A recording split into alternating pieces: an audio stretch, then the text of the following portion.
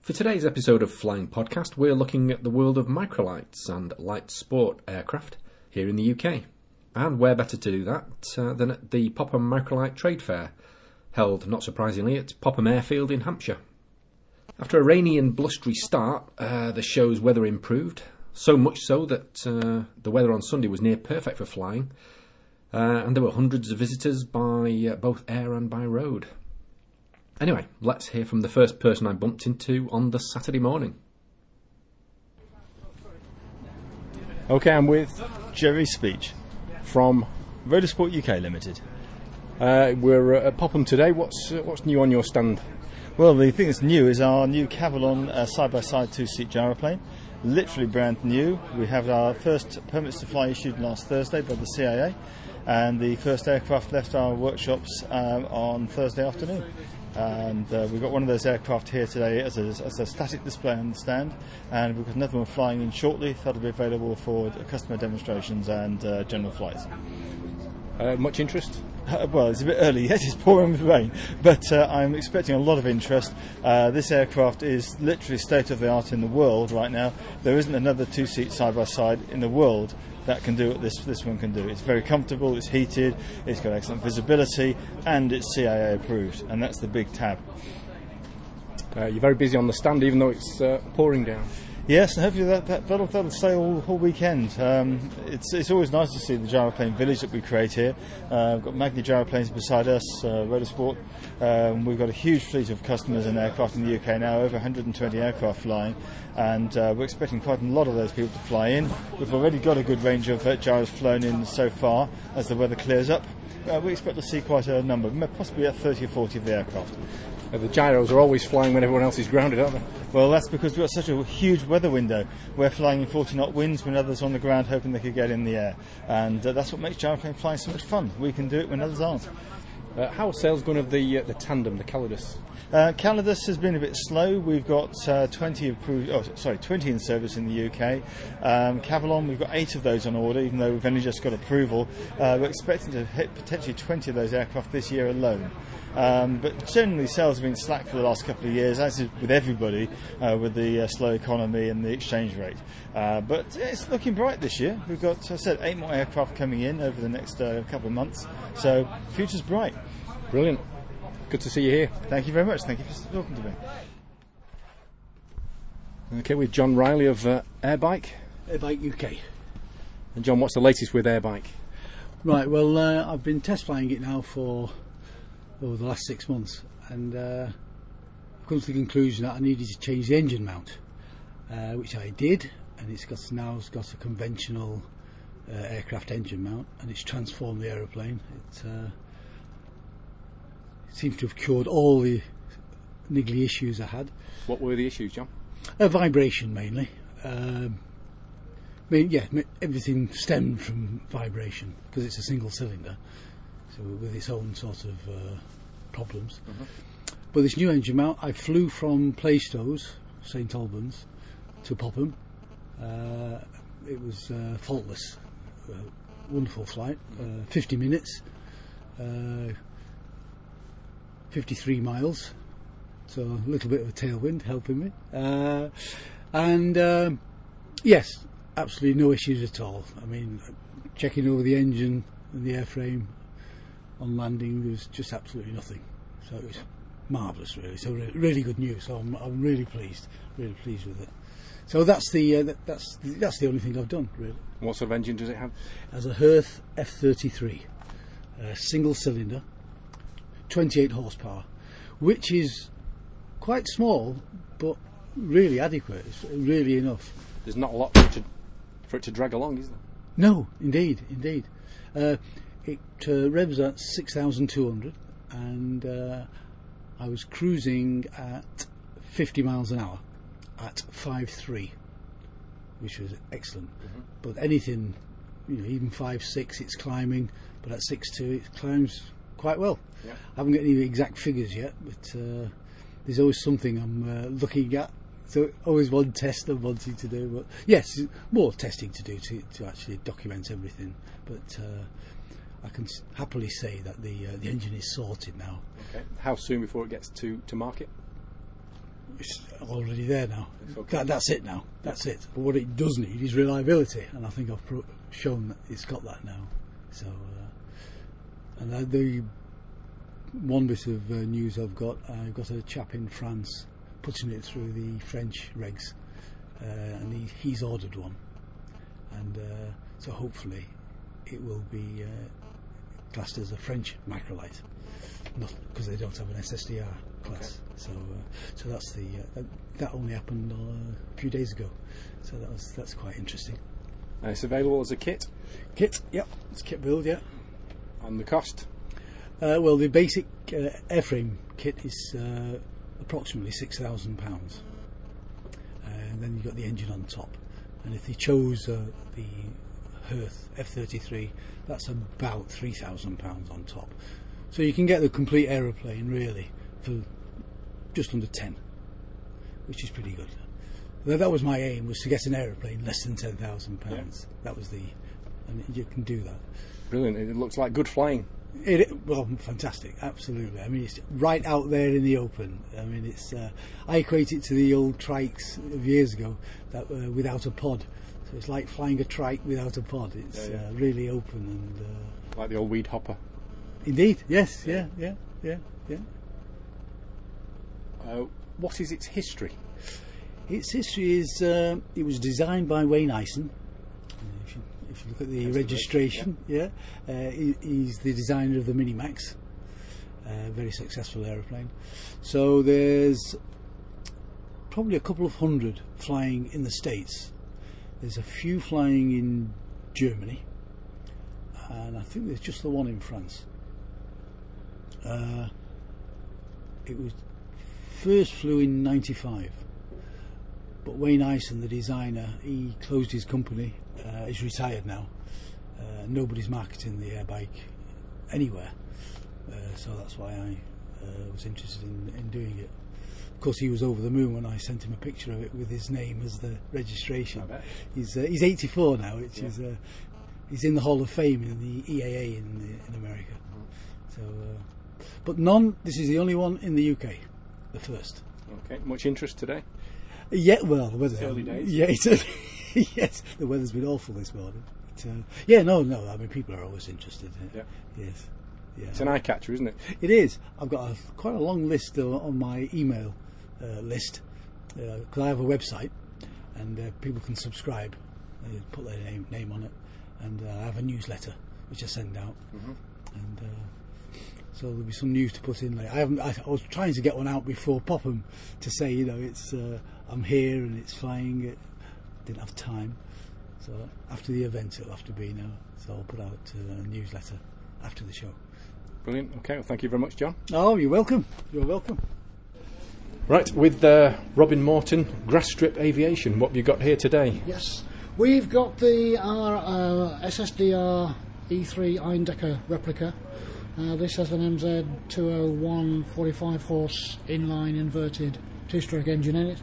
Has electric start. We've been pioneering modern batteries to try and keep the weight down, and the aircraft has come in but it's under 115 kilos, and that makes it into a very normal, very useful aeroplane. We've got brakes, we've got in-flight trim, and it's an extremely gentle aeroplane to fly. We've done all the usual basic flight testing on it. The stall is very benign. It's a very slight wing drop, but it just nods itself down and starts flying again. Very modern wing section on the wing. You can see it's a modern GA1 wing section, which means that the stalling characteristics are very gentle, and we've proved that on the aircraft. So we're very pleased with both the performance and the handling of it. How many kits have been sold? We've got 7 kits out altogether. And we've got 4 of them complete and flying, a 5th which is complete and almost ready to fly. Another one has been bought by a very elderly gentleman, and he's taken his time building it, because this is a very quick build kit. The first one in the air took the guy about 6 months to make.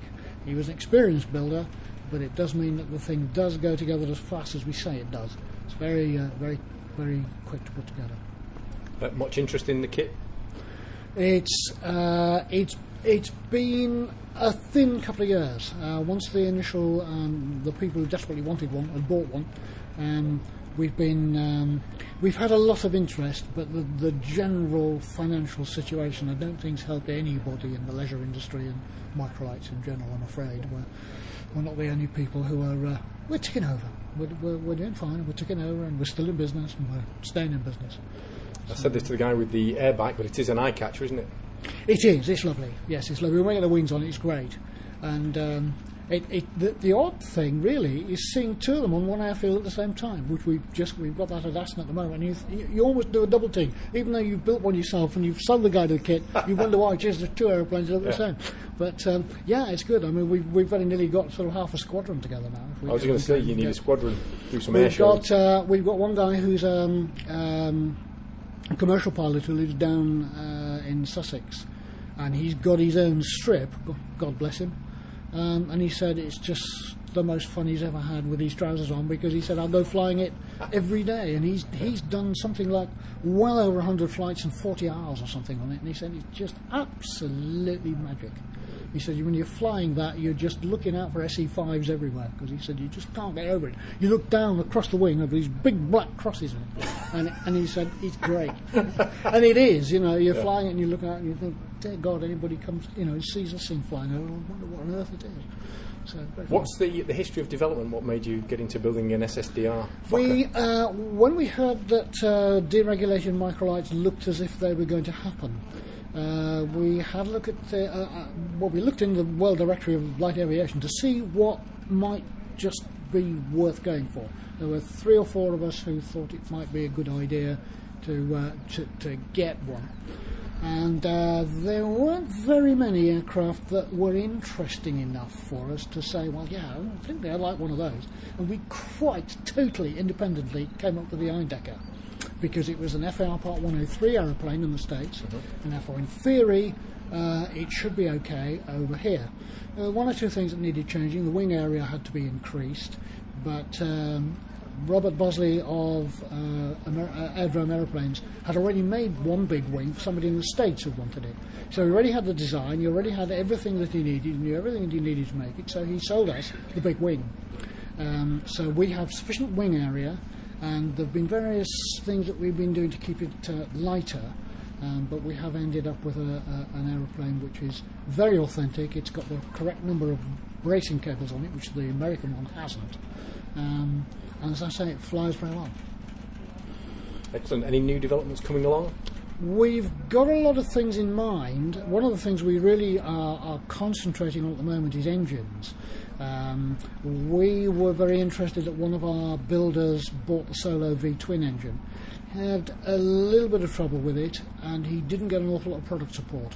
And I don't think there were too many of those engines sold in this country, but principle's excellent. And we think there's a lot of mileage to be had out of that if it's done properly. So we've got the engine, we've got some of the bits, we're waiting for a reduction unit. We desperately wanted it here at Popham, which has been on order since last October, and it just hasn't arrived. So that's the main thing that we're looking at the moment, is trying to see if we can do a good 30-horse 4-stroke V-twin for SSDRs, because it'll be just wonderful. It sounds good, and it's got a lovely sound to it, and of course you end up not having to mix 2-stroke fuel, just 4-stroke. It's wonderful. Yep. And we've got a few other things in mind as well, but they're ideas at the moment. But we do realise that we need to. We're trying to broaden the product stream. We already do the Dream Classic as well. That's had minimal interest in this country, but there is a little bit beginning to come along now. And so we're considering, we've got a kit in, and we're considering putting that together as a prototype. So we might be getting started on that shortly. Have you sold any Fokkers on the continent? Yeah, we have. We've sold one in France. We're not quite sure how the guy's getting on with it. But yes, we've got one down in the middle of France.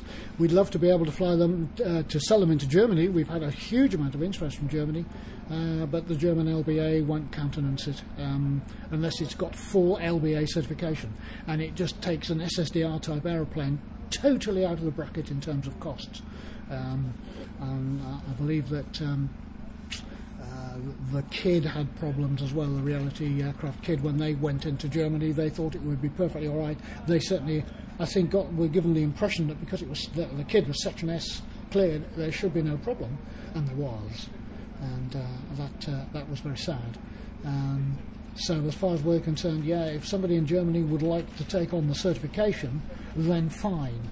But it's a bridge too far for us. There's not the mileage in the total number of aeroplanes you could sell, and this is the whole point for us about SSDR, that you're not burdened with the costs of certification, and you still get a jolly nice aeroplane.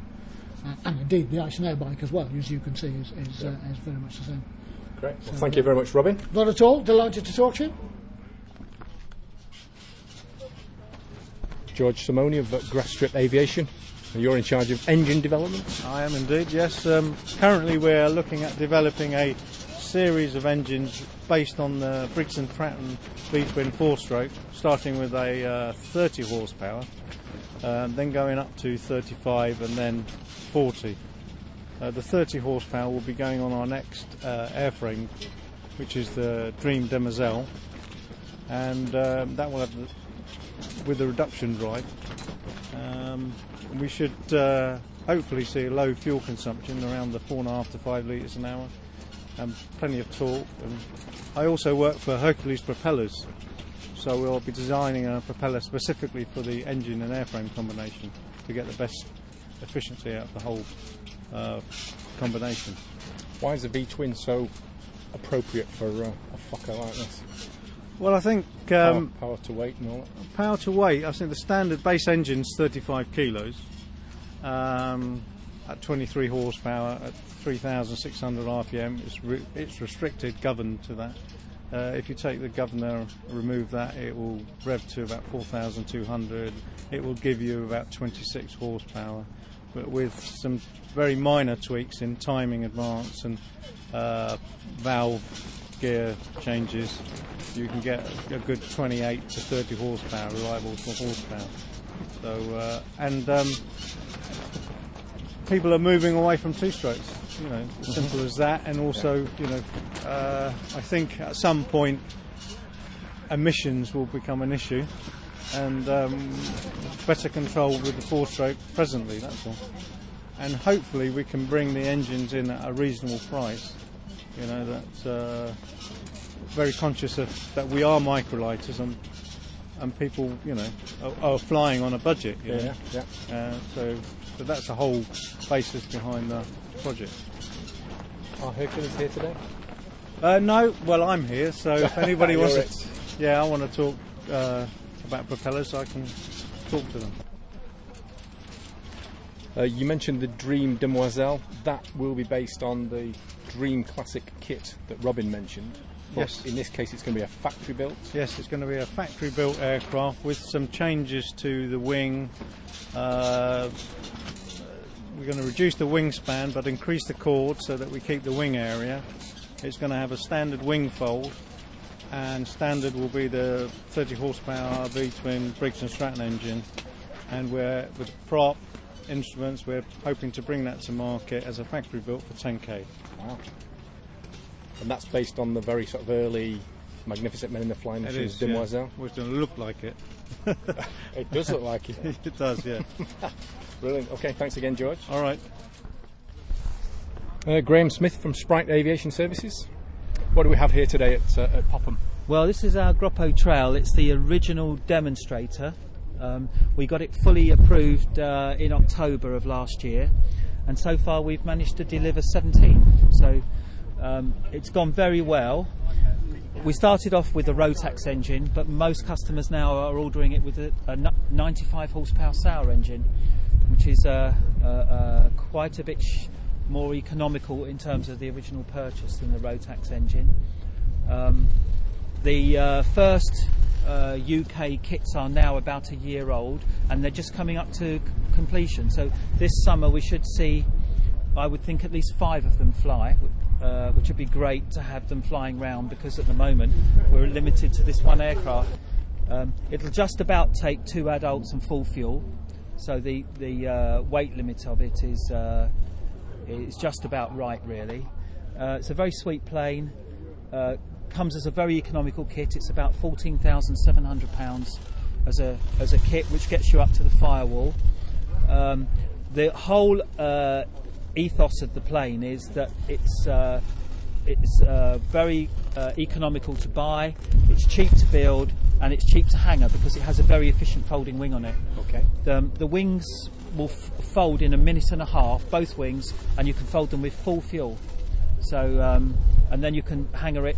You can push it around like a pram once the wings are folded, and you can push it into a very small space, so you can hanger it very efficiently. Very short takeoff. I know you got very short takeoff. push tyres on there. Yeah, one up 40 metres, so you can get it off the ground. Landing a little bit longer than that. One of the really unique things about it is that the painting of it's hand painted with a roller, with a one-coat paint, self-priming paint, and it makes the finishing of the aircraft. It's a very economical way to finish it because you're not paying £3,000 or £4,000 to have it spray painted. Okay. And that system was developed by Groppo, just really as a way of extending the utility, of the aircraft to make it cheap for home builders. Gives it a fairly military utilitarian look, doesn't it? It does. It's not a gloss finish; it's a silk finish. Yeah. Very, very nice though, and we've got several of them now that have been hand rollered, and it's working very well. What's the advantage of the Sauer engine over Rotax? It's a simpler engine, much simpler. It doesn't have any water cooling. It's direct drive, so there's no gearbox.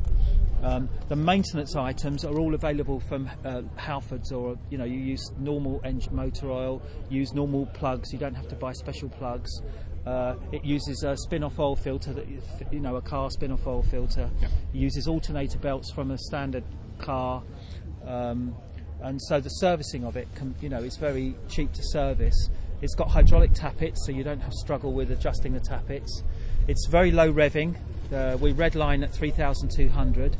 Has a 1,600-hour TBO. The engine is certified in single ignition form. Because it's used in certified motor gliders, but the dual ignition engine we buy, the second ignition unit, hasn't actually been certified. So although it's an uncertified engine, you're buying a certified engine with an additional ignition unit. They've got a very good reputation. They're very tough. They're very smooth in the cruise, very quiet in the cruise, because they're only revving at 2,400, 2,500 in the cruise. So you've got a very relaxed cruise on them. You don't have all these liquids, coolants and hoses, and there's very, very few connections. When you bolt the engine in, you have a fuel pipe going to the fuel pump, and you have throttle and choke cable, and I think that's about it. There's very few connections, so it's a very simple engine to install. We use magnesium cases. And the magnesium case engines weigh about the same as a Rotax installed.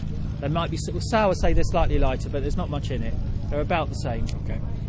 You were working on the microlight version, but what's happened to that?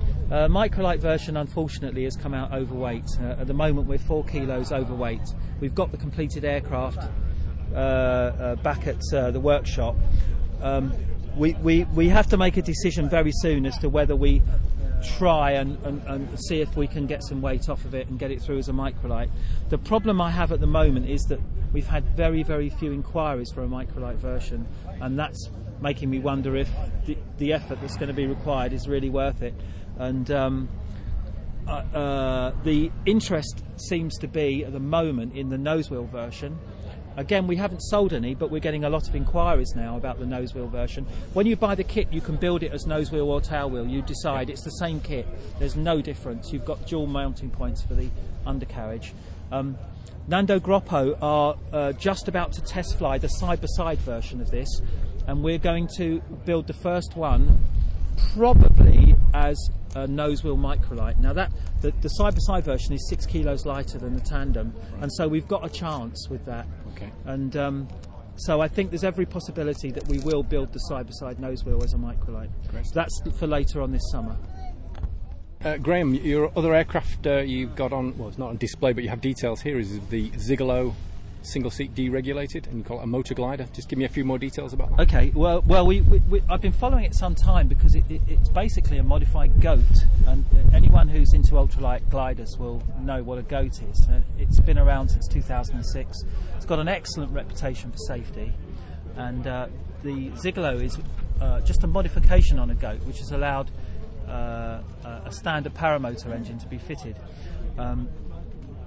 I haven't actually flown one yet, but I've been watching it and looking at the videos, and it looks. I mean, they seem to be doing some serious soaring in this motor glider, and there's sort of 3-hour flights. And I've also seen that people have been doing decent cross countries in it, hundreds of kilometres. So this is a very, very sensible, serious SSDR.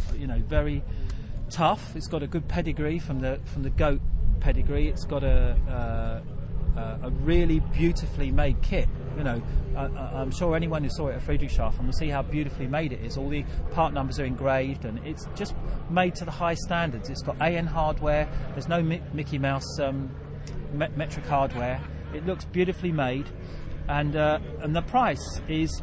It's got to be the cheapest way of. It's got to be paramotor money. I mean, we're looking at the way I would advise anybody to build an aircraft is you buy your airframe kit, and then when you've finished it or you're nearing completion, you buy your engine, and that way the warranty's not expiring while you're fiddling around building. And you can get into this. The motor glider airframe kit's £4,456 plus VAT and delivery, and you've got. A really sensible SSDR which you can go and soar and have a lot of fun in for really the minimum cost.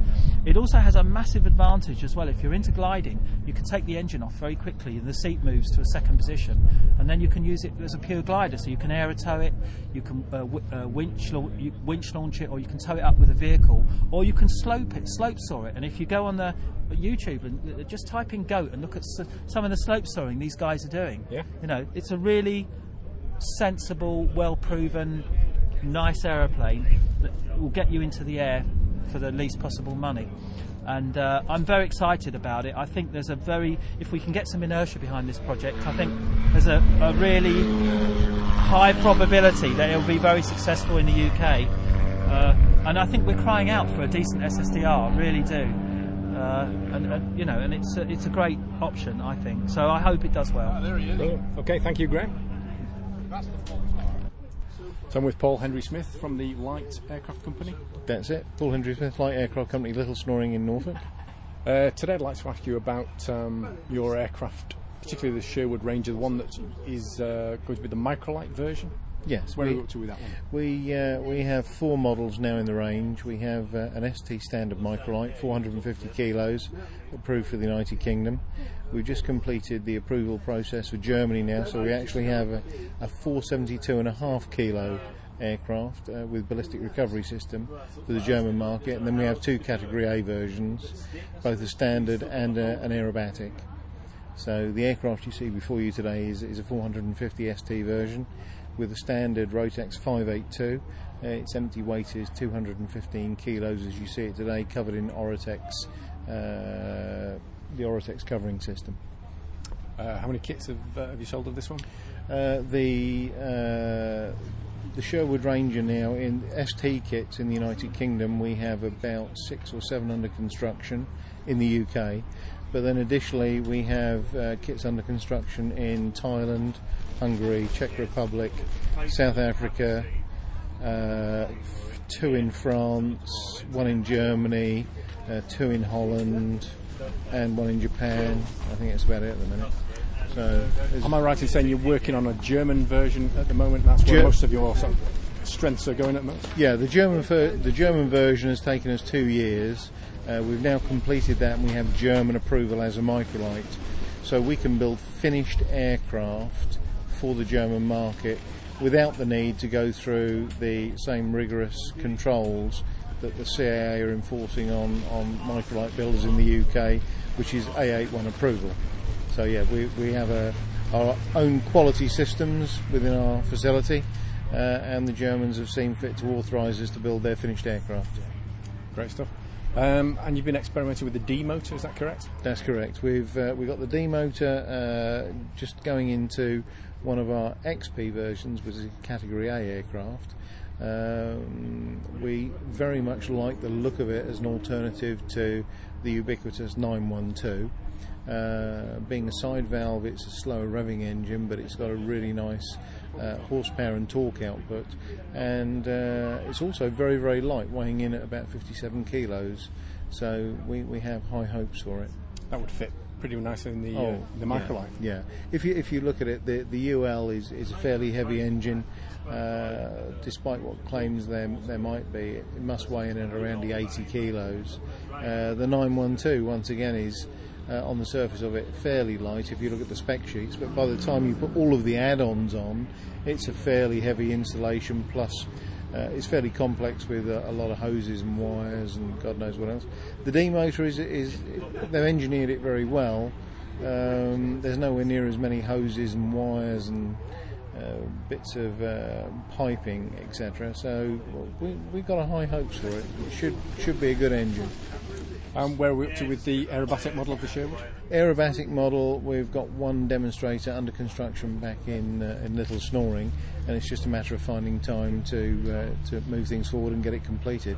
And that's single seat, isn't it? It's a two-seat aircraft, 450 kilo max takeoff, but single seat for aerobatics flown from the rear cockpit. And the thought process behind it was that a husband could take, or a flyer could take his wife, girlfriend, partner, whatever, to an airfield, drop them off, go and do a few aerobatics, come back, have a cup of tea, fill up with fuel and go home. Mm-hmm. So trying to keep it still a very utility aircraft, but allowing some fairly standard aerobatic manoeuvres to be demonstrated. Okay. How are you finding the show? I know it's relatively early days, but after half a day, what do you think?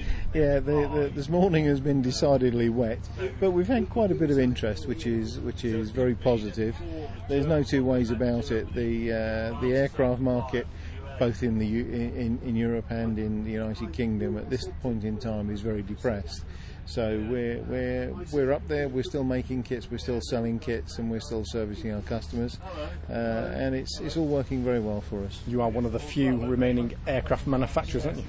Yes. If you look at it in all seriousness, there's only a few of us left now. There's ourselves. There's Pegasus Main Air making Weight Shift. There's Flylight making SSDRs. There's ourselves.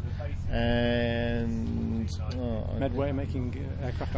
I think I don't know whether Medway are currently actively in production. Hopefully they are. But I think that's about it. A lot of the others have exited stage left. Yeah. Okay. Well, thank you very much, Paul. No problem. Thanks very much indeed. Okay, with Gordon Salter of Wessex Light Aircraft. Yep. And today we're talking about your aircraft range and the D motor. First off, you do the X-Air kit. We do. The current kit is the X-Air Hawk. We've been selling it for 4 years. It's like most 450 microlights, very close to its maximum empty weight with the 912 in. So the D motor has been a major benefit to us, because it now means that we can increase its useful weight load. The D motor weighs how much? The D motor is 57 kilos, including oils and coolant, exhaust. The actual engine itself is bare is only 47 kilos. So at 57 kilos, it's a saving on a Jabiru of something like 14, and on a 912 it's nearer 18 kilos. It's direct drive engine. At 2,900 RPM, it's producing 91 brake horsepower, and of course it's fuel injected, so you have no carb icing problems. Fairly simple technology. Very simple, because it's side valve, less moving parts. It's a flat head as well, so it fits in a tighter space. That's right. How are things progressing with like new D motors, new models? They're working on the 6-cylinder engine, which we should have ready for the market the end of next year. So we're looking at sort of autumn 2014. We have a mock-up of what it will look like, but we haven't got one running yet. The D motor, the 4-cylinder, the 26 LF engine, actually went into production in January. So far we've delivered 4, and I'm just finishing off the flight testing now to get it approved by the LAA for use in the UK. Okay. And your X-Air, the basic model there, that's been around for quite a few years now, hasn't it? Yes, it was introduced in 1997 at Telford, at the Telford show in 1997. And since then we've sold over 300. There were about 240 standard X-Airs, about 45 Falcons, which was a updated version of the standard X-Air. Main difference being it had flaps, whereas the standard X-Air was just ailerons. And we've sold about 45 X-Air Hawks. The sales of Hawks have been slow, mainly because there are more competition these days, and we're close to our empty weight limit fitting the 912, and that seems to be the engine that most people would buy out of choice. So and the aircraft was originally designed for the Jabiru engine. So the D motor is a big thing for us. Big benefit. I guess the parts for a D motor would be considerably cheaper than Jabiru. Considerably, and the manufacturer is very keen to get the engine established in the market. So the backup from the manufacturer is superb. They will. They really intend to look after it and look after their customers, basically, and I think most people will be very impressed with the service we can give. Any other new information you can give us? Not really. That's a lot of work for me over a period of time, and we've managed to survive the recession by being a very small company, almost a one-man band, and keeping our overheads to an absolute minimum. Yep. So we're still selling kits at the same price as we were in 2010. And we've been able to do that by keeping our overheads down. Yep. Right. With Bill Brooks, P&M. Morning. Good morning. What have you got to show us at the show today? Well, there's the Pulsar, which we continue to develop. It's project's moving forward in that last week I was load testing, so I've produced a new composite moulding which is lighter and easier to produce, and I've been load testing that. So we put 9G downwards on it, and that was okay, and about 20G forwards on the engine, and all these other loads. And because you would end up with such a mountain of sandbags, we did it with a thing called a whiffle tree. Okay. A whiffle tree is a sort of series of beams which divide up the load into so that you can distribute the load over the structure. So we did 9G downwards and the torque on the engine mount at the same time. It's all looking really good, because at the fully factored ultimate loads, it's all sort of twisting and a little bit of buckling here and there, and the odd little peel failure which I can sort out. So clearly the structure is really up against it, quite close to the limits, with this enormous composite material superfactor on. So it's clearly not over-designed, and therefore not too heavy. So it's going all right. But I had to take the undercarriage off in order to put on my test piece, and then put it back on again to bring to the show. Next week I'll take the undercarriage off again and throw it at the floor again. So, yeah. How's it been received in the marketplace? All right, but I think people sort of scratch their heads at it for a while, thinking, what's the point? Why not have a 3-axis control aeroplane? Until people fly it, and then pretty much without exception, as soon as people fly it, they get it. In that it gives you, I suppose the key thing is that your face is completely protected from the wind, and your head's protected from the turbulence as well. So you don't need a helmet visor. Furthermore, there's no front strut, so you've got much better visibility, really. Instead of having a plastic visor rattling away in front of your face, you've got completely open vision. And looking out of the sides, you can really focus pin sharp on the ground. Yeah. And so cruising along at 90 or so, it's very comfortable. Apart from, of course, there's much better suspension, there's much more adjustability in seating.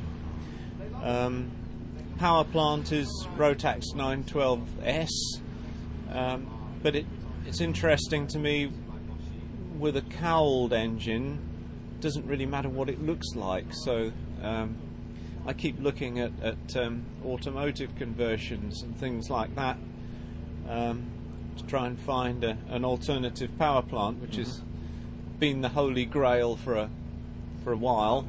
I saw you looking at the D motor yesterday. What's your thoughts on that? Well, it's a very professional job when you look at it. Clearly, the amount of investment that's gone in is colossal, and they're determined to get things right. I think they said they spent €2 million on development so far. Well, yeah, I mean, that's not a guarantee of success by any means, but it's certainly helpful. I mean, I think the concept of the engine is quite interesting in that it's big enough capacity for a direct drive to give the power. I think at 2,500 RPM, I worked out it looks like just under 80 horsepower. It'll give 92 at 3,000 RPM, but then the tip speed of the prop gets rather high, and we find with a pusher layout, it's typically 3 dB noisier than with a tractor because of the prop working in disturbed air, and also with the propeller sort of under the wing, sometimes you can get a double peak of noise. So this is why the 912S is so good, in that it turns the propeller very slowly, so you can have a big prop which gives you loads of thrust, and you keep the noise down. Just returning to the Pulsar, we've found that we can make the trike unit directionally stable enough on its own, and that's enabled us to fly the wing without the winglets, and that's reduced the roll inertia quite a lot, so it's quite manoeuvrable. You've been working with the Fly to Pole, Flying for Freedom guys, and they're taking the Pulsar to the Antarctic, is that correct? Well, hopefully, yes. It has a number of features that makes it interesting for that project. The engine's cowled so that it's quite easy to preheat it, for example. You could put a heater pipe into the bottom of the cowl and preheat the engine. When you do get it started, it warms up very quickly, so that ought to be all right. We might even put in a heater, at least to keep the pilot's feet warm. So there are a number of things about it. They're working on like a tent sort of mechanism, aren't they? Yes, that's right. Pulsar. Yes, camp under the trike, and also I think the spring beam undercarriage would be quite good for skis too. So, and it'll be a good proving ground, that's for sure. Yeah, exactly. and probably good marketing for you guys as well, I would think. Well, yes. I'm not sure if it will be our well, it's our flagship, really. You know, mustn't take our eyes off the ball of keeping aviation affordable. Yes. But I've learnt so much over the project. I mean, if you look at the basic trike part of the Pulsar, it's very, very simple. It's basically one moulding with a bulkhead and something to put your seats on, and that's it. So it does make you think about the construction of a simple open trike, but using the same sort of concept. Moving away from the Pulsar, then, what other developments have we got coming along at P&M? I suppose a gap in our range is a simple 3-axis market, particularly for schools. I personally would really like a clean sheet of paper, but whether we'll get the funding to do it, I don't know. I mean, 30 years ago I designed the Dragon, and I think I could do a lot better now. Although, amazingly, one is still flying, and I'm going to go and permit it next week. At home, I have been rebuilding a Jodel with a Rotax 912S in it, and the P&M are making cowlings and so on for Rotax conversion on the DR1050.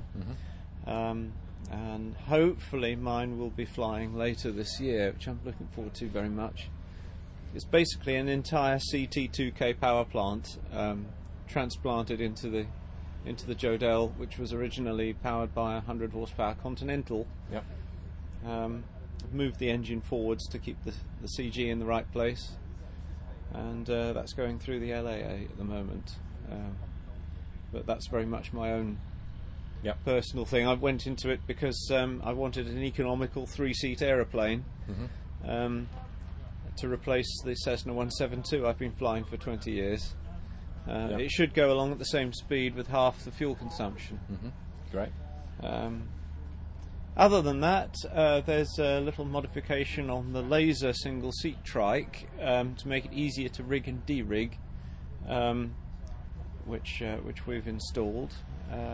The single-seat market, well, in fact, the market generally in the UK has been extremely flat, and we have taken on Tim Jackson to try and promote our company and get some more sales around the world. What proportion of your sales go abroad, by the way? Well, at the moment, it's about 90%. Really? Nobody in the UK is buying anything.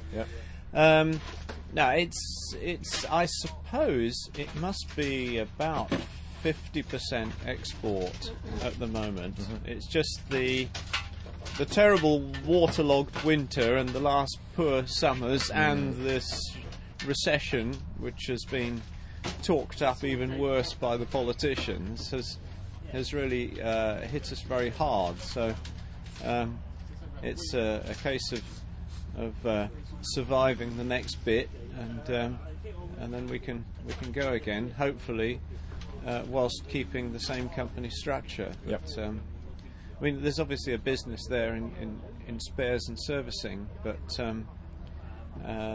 that won't be terribly interesting to me. No. Are you doing some work on human-powered flight? Oh yes, I'm the chairman of the Royal Aeronautical Society Human Powered Flight Group, and we ran the first Icarus Cup competition for human-powered aircraft at Lasham last year. Really, that was because there are the high-value records.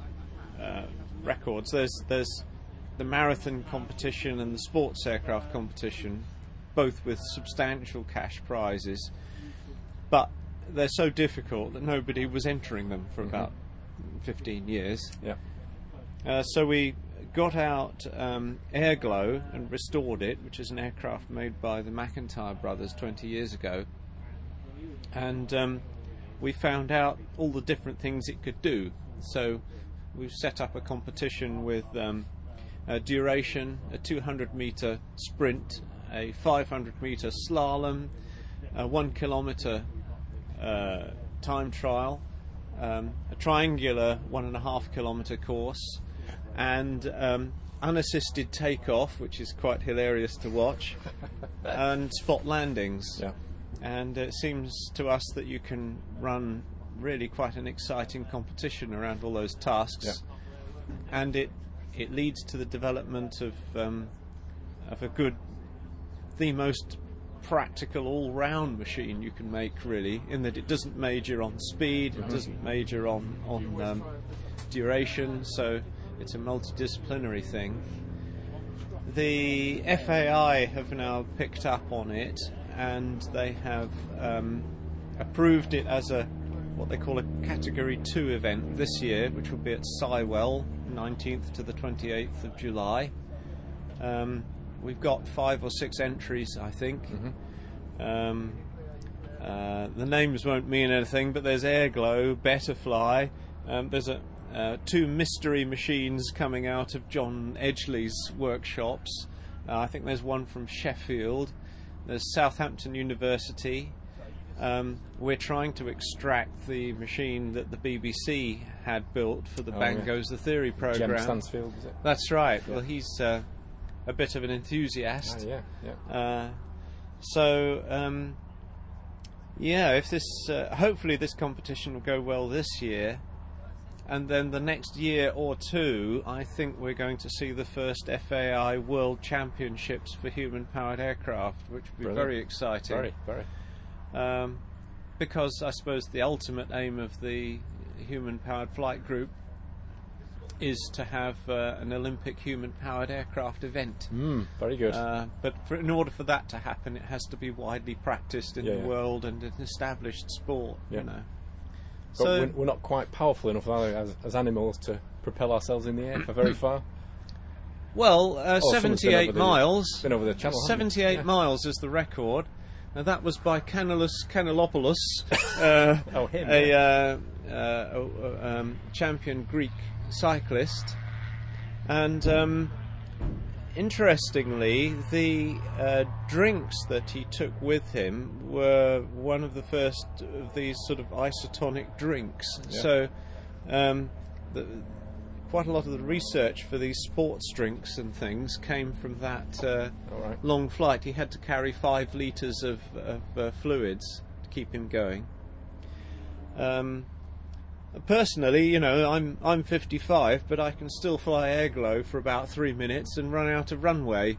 Yeah. So you need to be reasonably. Its power to weight ratio is what counts. Yeah. And the magic figure is 3 watts per kilogram. If you can turn out 3 watts per kilogram, you're going to be able to fly. Yeah. And it is a completely magical and very strange sensation to be flying along a level runway under your own power. I bet.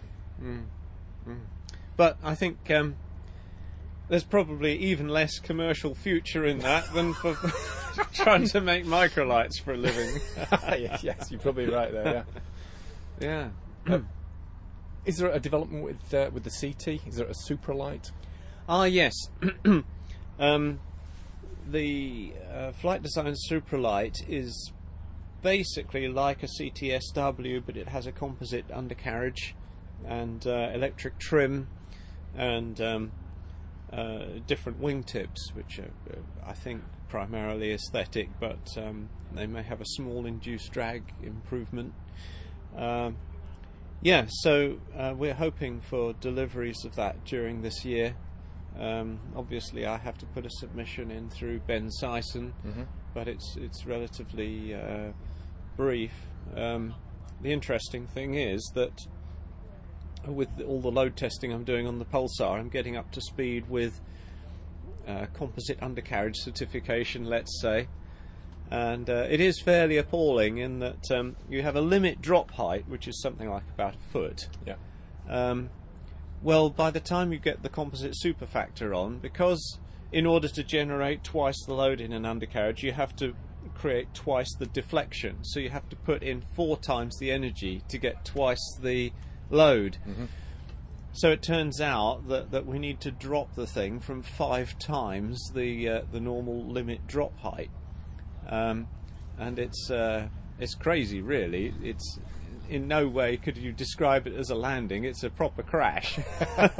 It's over 1 metre high, 1.3 metres drop. So it's I did this last week and had splits in the ends of the beam, so I've redesigned that bit solid, Mm-hmm. I guess we get a better product out of it and something we can be confident in, and I think there's scope for using that type of undercarriage on a tubular construction. What are the main selling points of the Supralite? Well, it's just a bit more sophisticated than the previous ones, I suppose. Performance will be largely the same, but then the CT has got sort of class-beating performance anyway. I think that it'll be more comfortable, and the ride on the ground should be a lot better. So we shall see. Okay. Well, that's great. Thank you very much. That's a pleasure. Next up, I had a chat with Malcolm Stewart of Red Air. They're the importers and distributors of the superb C-42 Icarus aircraft. Malcolm had a lot to say about the state of the UK market when it comes to getting new microlight aircraft approved for use here. It's got upturned wings and different rear tail with the servo tabs on it, different aileron. Just a not logical improvement, and it's just been approved. So they said it's got. I went up to the French dealer and I said, "What do you have to do to get it in?" They said, "What do you mean?" I said, "Well, what? We've got German approval. Great. What do you need to get it into France?" I said, "Nothing. We've got German approval. Automatic. Swedish deal, the same thing." I always said we're the only country that has an empty weight limit. I said, "No, the UK has an empty weight limit." Does it? I said, "What's yours?" I said, 307 kilo. I said, "Ours is 288. You cannot make it C-42 at 288. You do, they have to. They use lightweight bits, lots of changing." I went to every other dealer there, all the European ones, and none of them had to do anything to get the German approved one into their country. Yeah. And it goes to, unfortunately, we've got Section S, and it just takes 2 years and probably a lot of hassle and a lot of time, to the point where Comco are saying, well, we're not going to do it for the UK because there are just too many differences and too many. It's another good aircraft that's already approved. It's a logical product improvement, as it were.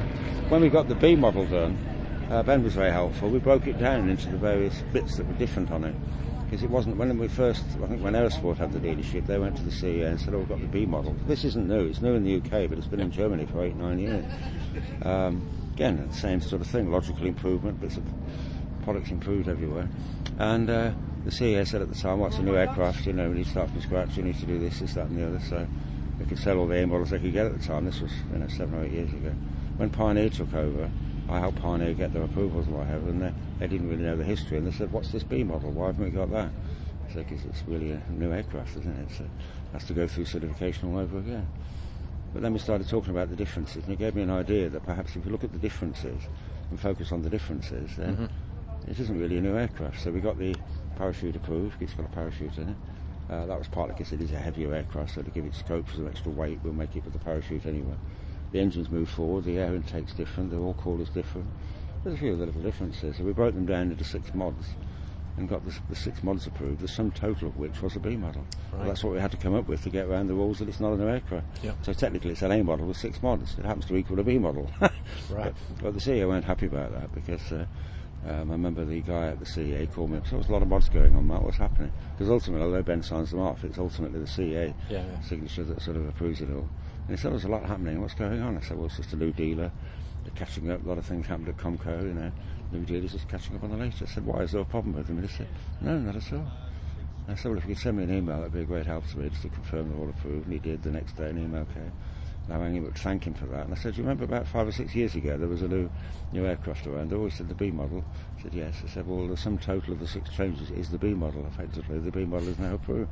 Wasn't happy, but it seems crazy you've got to go to those lengths to actually get a model approved. But it was just upsetting, really, because you come back from the Friedrichshafen and you think, gosh, that's a really lovely aircraft, that's smashing. But what were you looking at over there? Everything, really. What was the particular one? There's the Pipistrel Virus SW. Yep. There's a company been formed in the UK as the dealership for it now, but they didn't know, as I didn't know 5-6 years ago, about the A1 approval that you need to sell microlights. You can't just become a dealer under CAA rules and British rules only. Again, we're the only country that has it. They turn the dealer into the manufacturer, and then the manufacturing process of our quality manual, if you like, our exposition as they call it, is really a subcontract control document for the actual manufacturers. But we take over what they call the POA, which is the Production Organisation Approval, the Design Authorisation Approval, and therefore we can take over the type approval status for the aircraft, which is what the CA want. They don't have that in any other country because they accept that anything made in Germany that's made to a technical standard, has a technical standard, yep. is acceptable for every other European country. Yep. It's just why we have to be so different that gets me. And I don't see anybody asking the question as to why not. You know, it should be a lot more pressure on, perhaps through the BMAA, to say, look guys, what's wrong with... Even Ben's admitted that the LTF standard that the Germans use, there's nothing wrong with it, it's a very good standard, but it's not the same as Section S, so we can't yep. use it, it has to... Yep. So we have to do virtually the same test all over again, because they're just that little bit different. And I'm probably cynical, because I've had 2 years of bashing my head against the CA brick wall, as it were, but I can't believe that the two standards weren't open. The CA1 is later, the Section S was before the original German standard. And maybe it was cynicism, I don't know, but if you look at the two, the word order and the procedural order, everything is exactly the same, but there's just that little difference. If it says 100 kilograms load in the German standard, it'll say 106 or something, and 6 kilogram not making a difference. It's already got a huge safety factor built in. There's nothing wrong with 100, that's more than strong it out. But no, it's 106 in the Section S, and I just think it's almost bloody-mindedness. But that's my cynical view on it, rather than, in a sort of a calculated... So what's the latest from Comco in terms of the Icarus? Anything in Europe that we don't get here? Well, the C-42C, which is the new one now, the C-52, which is a completely different aircraft, that's the same as this, really, but it's got rid of all the fabric skins. It's gone to a very thin carbon fibre or composite skin, if you like. Because, again, for certification purposes, they would have a similar problem if they started again with a whole new aircraft. No, they do have certification, go through quite a certification process in Germany, but they've kept the metal frame exactly the same, so the real strength of the aircraft comes from the metal structure underneath. Mm-hmm. The skin is purely the coating to give it the aerodynamic shape.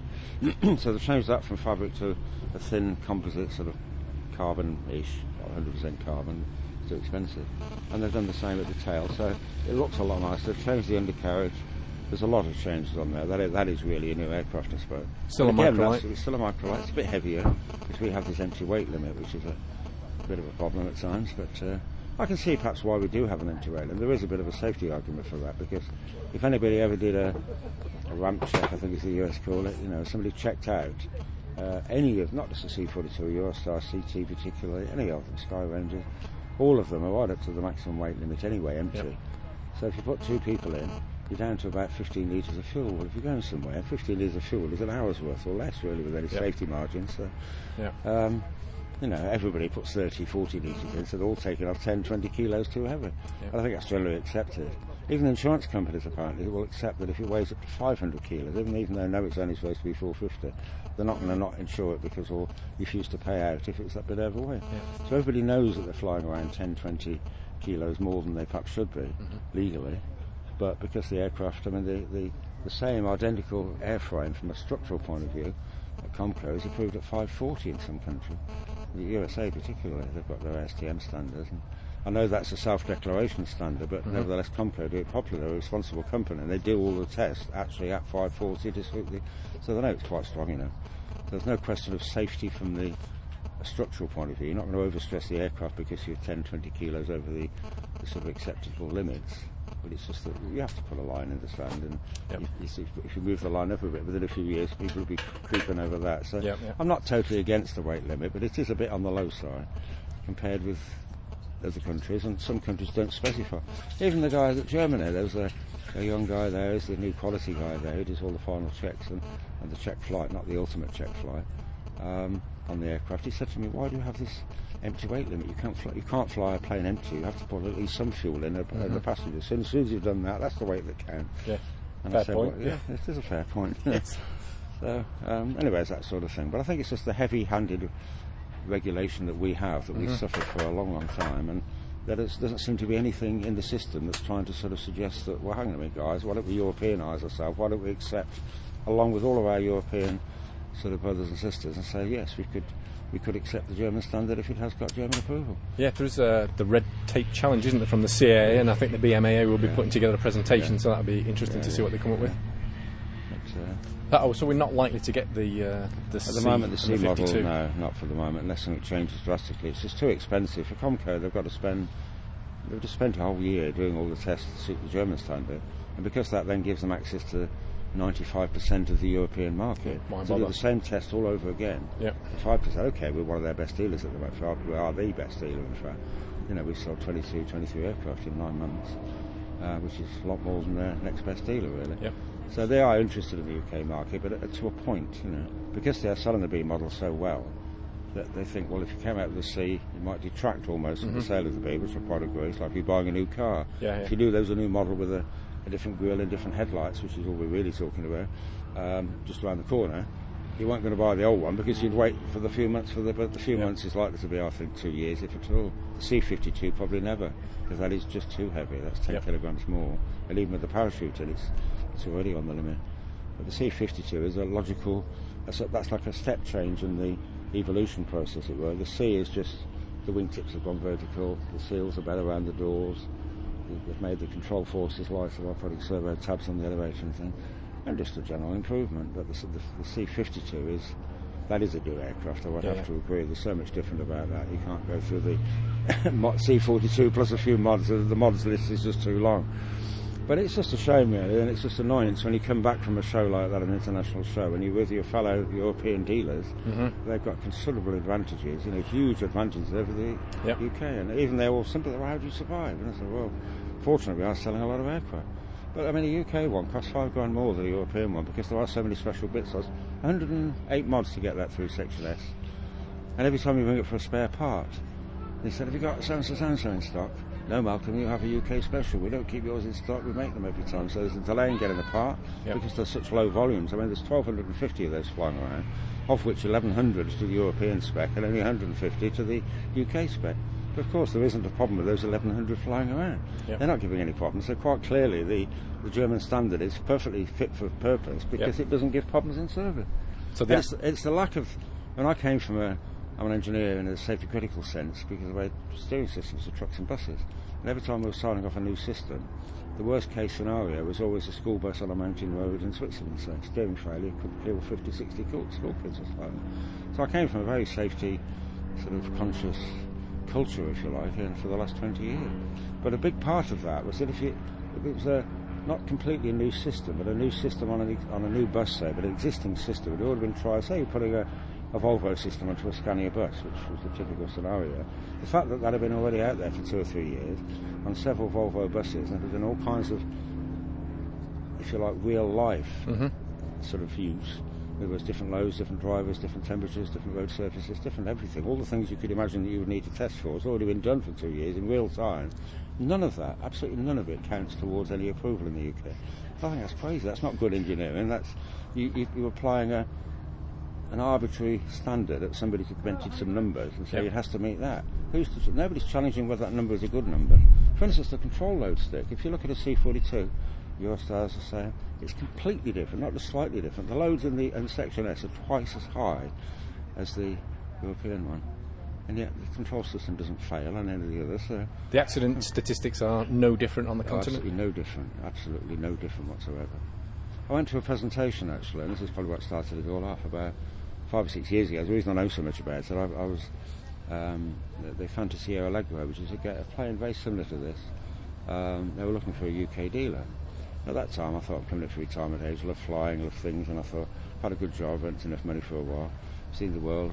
That time I slowed down a bit and did something I really enjoy, which was like getting involved in aircraft. I went over to see them, took a good friend of mine who's was the BMA test pilot many, many years ago. He flew it. He was the C-42 chief test pilot for the Lido at the time. good mate of mine. He flew it and said it flies really, really well. He won't have any trouble with this. It's spin proof. It doesn't do anything. It doesn't bite. So I thought, great. And anyway, they came with me. Then they went through all the approvals that he already had. He'd already had approval in every country in the world, virtually Australia, USA, every European country. I thought that'll be a rubber stamp job. So I bought a plane, got it over here, then I found out about Section S, then I found out about A1 approval. Still got the plane, 5 years on it, sat in a hangar at Hateley Green, hasn't gone anywhere. So that's a waste of 30 grand. Expensive mistake. Yeah. But it was because I came from an international engineering background where standards in certain countries are quite easily accepted in other countries. Yeah. But not the UK. You assumed that Britain would wrongly assume that UK would be similar to that if you got German approval. I thought, anything made in Germany, yes, I assumed I got it wrong. Because industry in general, particularly the car industry, which is very competitive, they haven't got time to mess about with duplicated standards and different standards. They go for a standard they all agree on, and that's it. Yeah. You know, there might be competitors, but they still agree on a common standard, which makes life very easy for the suppliers. And if they meet that, in other words, if I went into Mercedes for the very first time, they'd say, who do you else you supply? Well, Scania, Volvo, MEA. Oh, fine, that's it. They automatically accept it. Yeah. You know, but so starting from scratch is difficult, but not if you're, if you're already out there. And I thought it was pretty much the same in the aircraft industry. How wrong I was, So it's a bit of a shame, really. It's just that, if you look at there's 5 factory-built approved aircraft you could use for training in the UK. That number is probably 10 times that in any other European country. Yep. So we're restricting the choice for the microlighters. The public are not getting the choice that is available if it wasn't for the regulation. And the price is much higher. You pay a lot more for a C-42 in the UK than you do in Germany. In fact, a lot of people are trying to import them from Germany or France or Spain or any European country where there are lots of C-42. They can't because they won't get it certified because we have to prove that it meets Section S. Yep. They take an aircraft apart, put all the mods on that's necessary for the UK. It's not economic. It'd be more expensive than the UK would be in the first place. Yep. But it's that's getting to me, I think. I'm a European at heart, and the CA certainly are not, Yep. But it's the lack of any challenge. I can't challenge it, but I think somebody like the BMA are in a position to say, hang on a minute, guys, why are we not so much in line with the rest of it? What the Germans say as well is that the Germans have the Deutsche Aero Club, and whilst within that there is a UL section, ultralight, microlight section, if you like, it's all part of the same organisation. It's like combining the LAA and the BMA, if you like. But the difference is they do not report to the CA. The Germans say they report to the Ministry of Fun, because although it's serious, they do a good job. The accident rate in Germany is very, very low. There's no problem. So the German government are quite happy for them to regulate it as a sport, as a hobby, if you like, not as a professional pastime. Okay, training part of that, but the training is only to give you a license to fly for fun. It's not for commercial purposes. So they treat the whole thing exactly like that. Try and keep the standards proportionate to fun, not as though it's an Airbus or a jumbo jet or something, which is the problem that we have here. The amount of documentation, the paperwork we have to go through, it gets more every year, it never gets less. Our own exposition that put 140 C-42s in the air for Aerosport was a 78-page document. It's now 132. Nothing's got taken out of it. Somebody wants a thing about compass swing, somebody else, I'm not happy with that, we need that in there. And because it's gone through 3 or 4 different CA engineers. But I actually said at one point, I was getting so fed up with the whole slowness of the process, and because all the while it's strangling us as a company. Mm-hmm. We paid our £7,000 out to the CA in September 2011. We didn't actually get to sit down and talk to them, despite chasing them every day until just before Christmas. We'd lost 3 months just waiting for them to respond to our application. They won't accept the application without money, so they had the money. Yeah. And I thought in any other commercial organisation that would be almost fraudulent. You're taking money up front but not doing anything with it. Oh, we're very busy at the moment. Oh, yes, we can't get to you quite yet. Oh, you need to talk to my manager. He allocates the project. I tried all of that, didn't get anywhere. So I got off to a bad start because that's 3 months where we've lost several sales. We're losing sales to Eurostar because we couldn't supply them. And it's lucky a lot of our customers stuck with us because fortunately the aircraft is such a good aircraft, people did wait for us to get approval. But everybody commented, how wrong it was. But when nothing really had changed, the aircraft are the same. There's a team of people behind us, not just Lisa and myself. We employ people like Paul Welsh, who's well known to the BMA, he's our certification engineer. There's 2 of the guys approved in Germany. All those people hadn't changed. All that really changed was the location. Yep. Why did that take an extra 20, 30 pages of paperwork? And I actually said to the guy at one point, I said, I hope you're... So what's the situation with the aircraft that are flying out there then? Will they be grounded? And the guy said, no, why would they be grounded? I said, because you've come up with 52 non-conformances on the existing set of paperwork that has put the 140 aircraft that are flying out there already in the air. It must seriously question the airworthiness of those aircraft, because you're questioning that the procedures to do it are not right on 52 count. It's only 100 and odd in the whole section, so more than half of it was not up to what he considered were the standards necessary. So he said it has to, can't be, it has to be one or the other. Yeah. Either those 140 aircraft are safe and the procedure isn't that bad, or because you've now found that the procedures are not adequate, they are flawed in so many areas, you have to ground the aircraft. He wouldn't accept that at all. But I said to me, it's no argument. It's either right and it's good enough for the 140, in which case, why are you asking us to do all this extra work? I spent hundreds of hours on it. But that was, I don't mind spending the time on it if you can see a genuine benefit for it. The only benefit was eventually we would get there. But the fact that it took 9 months, £12,000, it's another cost, which you just don't have in any other European country. And that's the bit that gets to me. So anyway, I'm not sure how much battery we've got left in that, but I've probably said more than enough already. But no, that's my thoughts on it. But it's... You're lucky to have the Icarus dealership. It's a cracking aircraft, yes, isn't it? Yeah. Right, well, thank you very much, Malcolm. Not at all. Right, with Paul Dewhurst of Flylight. Good afternoon, Paul. Good afternoon, Steve. Tell me, what are you up to and what are you showing at Popham today? We're showing the Ninja, and we've got Microlite version on the stand, but we're working away towards getting the final ticket for the VLA version, and that's kind of 99% of the way there now. We're just working on the final tiny bit of paperwork shuffle. But everything's in place and the test flying's all done and stuff. What's the weight limit on the VLA? It's 500 kilos, and it's essentially exactly the same aeroplane as the Microlite version. It's just been tested to the higher weight. It has a very slightly different main undercarriage leg, and it needs electric fuel pump and a slightly different firewall spec. And a couple of very minor odds and ends, but essentially it's exactly the same aeroplane. And the idea is that we could offer the, for want of a better word, the VLA spec aeroplane, but you could choose to have it either as a Microlite or as a VLA, because it's light enough to be operated as a Microlite and get under the empty weight limit. And in theory, you should be able to transfer the registration. So if you bought it and flew it as a Microlite version, you could later just re-register it as the VLA, and if you've got the right type of licence, then you could fly it as a VLA and benefit from the extra payload, or it might expand the market for selling it second hand as well. That you could you've effectively got a whole other market to sell it to, so it just makes the aeroplane a little bit more versatile, really. And under whose auspices is this being sort of tested? It's be the first non-Microlite that the BMAA has done. Which makes sense because they're very familiar with the whole Skyranger fleet and the Microlite Ninja, and so this has just been justifying it to a slightly different code, but essentially it'll be the same aeroplane handled the same way. Something I'm always confused about is how does the VLA fit in vis-a-vis as against an LSA under the European regs? Well, VLA really is just a certification code, and it will pretty much cover for LSA as well. So, I mean, we've called it the Ninja LS for light sport model, just because that's the kind of more modern kind of buzzword for it, really. But the VLA code kind of predates the LSA one. The European version of that's only just arrived, and essentially it's a slightly watered down VLA code. So it'll function for either. But for a UK customer, it doesn't really make any difference whether you call it a VLA or an LS. You need the same Group A licence to fly it, and the permit and everything's exactly the same. Okay. What else have we got on the stand today?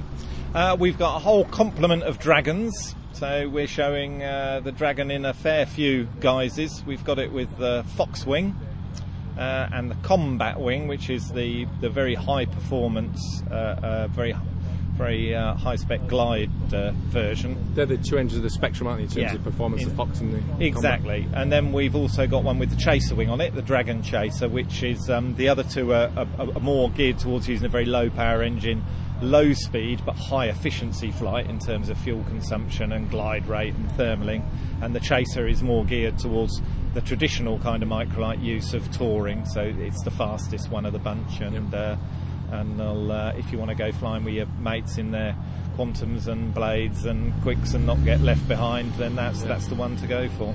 So when someone wants to buy something from you, they come along, they choose the trike, they choose the wing, they choose the engine, and you mix and match, basically. Pretty much. I mean, that's a fairly new concept for the UK, because we've been used to certification kind of making everything fairly rigid and defined and not too many options, whereas we've got, I don't know, I think if you added it all up, we've got about 24 variants of effectively you choose your trike, you choose your wing, and you choose your wing, so you can make up quite a lot of different variations. Yep. How are you finding Popham this year?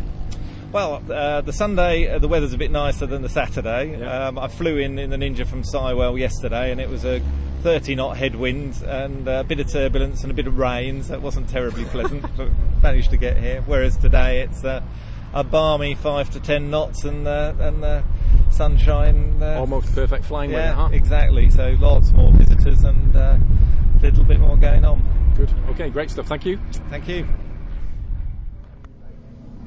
Okay, I'm with Gordon Clefane. Gordon, when was it you decided to build your first aircraft? Actually decided in '79, and went to see the bank manager, told him I had an idea, and he agreed. Did he? Yeah, 1,500 quid. Yeah. So me and another chap ordered our weed hoppers from Utah in America and got them shipped over, excess baggage, and collected them from customs, and then about 3 or 4 months later came down to Popham, rented a shed off Jim, £1 a day, and built it for about 3 or 4 months, I suppose. What made you pick the weed hopper? It was the only one. We looked at film of Oshkosh, ultralights and so on. It was the only one that looked like a real aeroplane with wings over the top and, rudder and not elevators, spoilers. So, that's why I got it. It looked quite comfortable with the seat. Nice relaxed position. Yeah, that's right. Yeah. And you were sort of around during the very early days of microlighting in this country, and you met up locally with the likes of Jerry Breen? Yeah, Jerry Breen, and I didn't know them very well, but we were all at that first meeting. Steve Hunt, Mike Langton, Pete Lovegrove, and we just signed a form, list name by name. I think there were about 20 of us all together, and that was the BMAA. But it wasn't microlighting in those days, it was the British minimum aircraft, yeah. And not long after that, a lot more people who were flying hang gliders with engines joined in, and that's how it started, really. Because I was building it at Popham, we had the first trade fair. Jim was keen on microlights, and we had the first trade fair here, and it's been going for donkey's years now. You've got BMAA registration number, membership number? Yeah, membership 004. I've got a form at home somewhere. There was a bit of a, not conflict, but the BMA guys wanted to keep their own administration, so they issued their own number. But Jim down here, because it was his airfield, he wasn't sure about insurance if I hit one of his aircraft and mine wasn't registered. So I went up to King's Road, is it? Kingston House or something? CAA, and registered it. And they opened the book and said you can have any of these numbers. So GBH, Weed Hopper WH was there, so I had that one, yeah. And then Jim allowed me to hop up and down without much trouble. So you built this in, 79 was it? I bought it in 79. I moved here January 1980 and started in that little shed down the end there. Freezing cold it was. No electricity? No electricity, no lighting, in fact. So what did you do for drilling all the holes in? By hand, all by hand. The big holes I borrowed a generator. Yeah. and Jim's electric drill. And the weed hopper came with a clamp you could put over a tube and get a correct 90-degree hole through it, you know. So it was pretty accurate. Yeah, it worked out okay. It took a long time without power. With cold hands. But engine technology was pretty basic in those days for what you were trying to achieve, wasn't it? yeah, the engine was built by the people who built the weed hopper. It was a cast, aluminium cast crankcase, 2-stroke, 300cc, but it was unreliable. It was difficult starting. The timing was all over the place. Shot the back of my finger off because the prop came back at me. And then the pinhole, I took off on the first circuit, perfect, I landed. I thought I'd do another one, and I could see Jim coming out saying, no, you don't do second circuits on your first day. So I went up and I got as far as where the water tower is, and the engine just died. Came down in Rangers Field, perfect landing. Landed in soft earth, the nose wheel dug in about 5 miles an hour, and the prop hit the ground, and the piston broke as well. Piston rings broke. So it was ages before I could get spares. But Steve Hunt helped me a lot. His place down in Henfield in Sussex. He sold me the engine, and he built engine mountings for the weed hopper, reduction drive for the prop. And it's been fine. Worked perfectly. Just the right power, you know, for the weed hopper. Yeah. So you'd never flown anything before you started doing your trial hops down the runway here in your weed hopper? No. I had it in my mind, you know, you mustn't do this, that and the other. Looked at the book and... you had the manual strapped to your knee, didn't you? Yeah. Yeah, Jim insisted that I had the manual. So, yeah, it was just a question of slow little hops, and got a bit higher and a bit further each time. Got the hang of landing it. Takeoff's always easy, isn't it? Took off at 27 miles an hour. Well, I had the airspeed indicator out on the wing, you know, a ping pong ball in a tube, and so I had to keep looking out there, and Jim told me off because he thought I was looking at him. So, yeah, it was good. And the weed hopper has sort of given birth to quite a few other aircraft, hasn't it? Like the X-Air and... That's right, and the... AX3? AX3, yeah. They built out a 2-seater actual weed hopper in France, but it didn't last very long. Then the AX3 came out. I've never been in an AX3, I don't know why. I got into the thruster, went that way, which was quite a nice machine. Yeah, lots of power, especially if you flew it on your own. I had some conversion lessons with Mac here, and he suddenly got out one day and strapped in a big can of stones. He said, right, go on, off you go. I went round, came in over 03, did my first circuit, and it was a perfect 3-wheel landing, and I've only done that once. Yeah, I usually come down on 2 wheels and then gradually go down on the tail wheel, you know. Yeah, so in between time I was flying the Laser from here. That was a nice aeroplane. And I went up in the Chevron, which I helped to build. Never actually controlled it. But, what else? Then I bought the Paramotor. Went to France and learned to fly that. And I got a BMAA endorsement for the foot-launched aircraft, which I've got somewhere. So how many hours did you get on the weed hopper? On the weed hopper, I reckon, I didn't keep a real good logbook, but I reckon 350 hours minimum, until the CAA caught up with me and said it's unsafe, you need to modify this, that and the other. But there was such a lot of mods, it would me being redesigning the aeroplane, and in those days you couldn't redesign an aeroplane. You had to have you had to be authorised to make these changes, you know. So it sat there for a bit, and it's been ever since, really.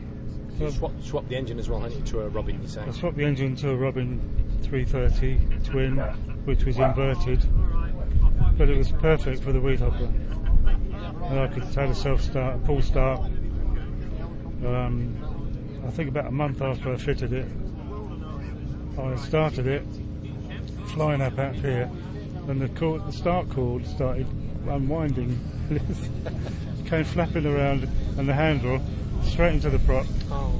But it was alright, it didn't damage the prop very much. It kept going and came down again. And, a few incidents like that. Made a few mods. Pete Lovegrove, who was the godfather of the aircraft, BMA godfather, came out with a lot of mods for fixing the wings and the fuselage and the engine. We went through the whole lot and made it safe, you know. Yeah, there's quite a few, from what I gathered, quite a few accidents in the States with wing struts bending the bolts and snapping and stuff. So yeah, I was lucky to find him, really. Yeah, kept me flying, I think. Safely. So where is your weed hopper now? I've still got it at home. The wings are rolled up in fabric in the workshop out of the daylight with the rudder and the elevator, which I painted, so it should be alright. The chassis, the airframe and the engine are all intact in another storage area, dry, beside the house. Yeah. I was having a read of the copies of your early logbook that you sent me, and you seem to have a lot of problems with your bearings seizing up. Did you say that if your axle had a broken, the whole plane would fold? Yeah, the axle was the only link between one wing and another, and you sat on the axle. And we were coming up with ways of trying to either put a cable between the two wing struts, but that wasn't approved by the CAA, even though it would have been safer. But it was just tough. It came down heavily here with someone else who said, "Oh, you should be able to climb out. I'll get in. I'll show you how to do it." I won't mention any names, but he took off and he stalled it. He came bang down on the axle, and the axle was that shape forevermore. Like that. U-shape. Yeah, not badly shaped. But, it was 1 inch stock aluminium, quite tough, you know, solid. But things like that where it's always in the back of your mind when you take off, you know. So because I couldn't do all the mods legally anyway, I bought a share in a thruster, and from Mac here at Popham, I bought one of his thrusters, and he taught me to fly and converted onto it, and the other 3 guys in the share dropped out, so I bought them out and sold the thruster. What did I do then? So how did you feel when you were teaching yourself to fly? I mean, it's the sort of thing I'd probably be daft enough to do myself when I was younger. Yeah. What was going through your mind? You got fear for your own life? No, it wasn't actually. Because I knew nothing about aeroplanes really. You've got complete faith in what they're telling you in the book. Trusted the Americans, eh? Yeah. If I'd known then what I know now, I probably would never have gone up in it. But I suppose it's instinct in a way, because I studied really hard the manual, the flight manual, what to do if there was a crosswind. And Jim Espin, who built the airfield, watched me go up and down and told me how to land properly, and he insisted I do a forced landing at 30 feet right outside the clubhouse, which I did. It came down perfectly. The elevator was quite big, so you had good control. Just greased it in really, and and I clocked up several hours going to Chilbolt and Hampstead Norris. I used to fly right round Basingstoke in the circuit. Went down to as far as I could on the Winchester, the Southampton zone, Heathrow that way. Just kept out of the way really. Mostly it was short field hops, you know. a few of us used to get together, and on a grey evening we'd go around different fields around the area, just hopping in and out, avoiding the pylons, and then end up back at Popham, have a drink and that. I've seen a picture of your old plane. You've got one of those old sort of vintage car horns stuck on the A-frame, haven't you? Yeah, it seemed to suit the aeroplane, really. Was that for anything particular, or just? It was just for a laugh, really. At one time, I had a can of beer, an empty can of beer, tied onto the fuselage, a first aid kit, but it was frowned upon, so I took it off. CAA didn't like that. So what now? You've just rejoined the BMAA? What Yeah, rejoined. I've still got the weed hopper, but I don't think I'll fly it. I reckon every bolt on it must have surface rust. It needs a very good inspection, nut and bolt inspection, really. It's probably all right to fly. The fabric is wrapped up. It's all out of the sun. The engine I keep propping over by hand, not running, just turning over. But I don't think I'll fly it again. And looking at these over here, you think, is that really a microlight? Exactly, yeah. But I'm not into the enclosed cabin, really. But what takes your fancy, do you think? I like the thruster. I like that sort of aircraft. I've never flown a trike. I've never even been up in a trike. But probably something like the weed hopper, where you're outside and two-seater, maybe a tail dragger, something like that. Yeah. So see what's around. Okay, thank you very much, Gordon. Okay.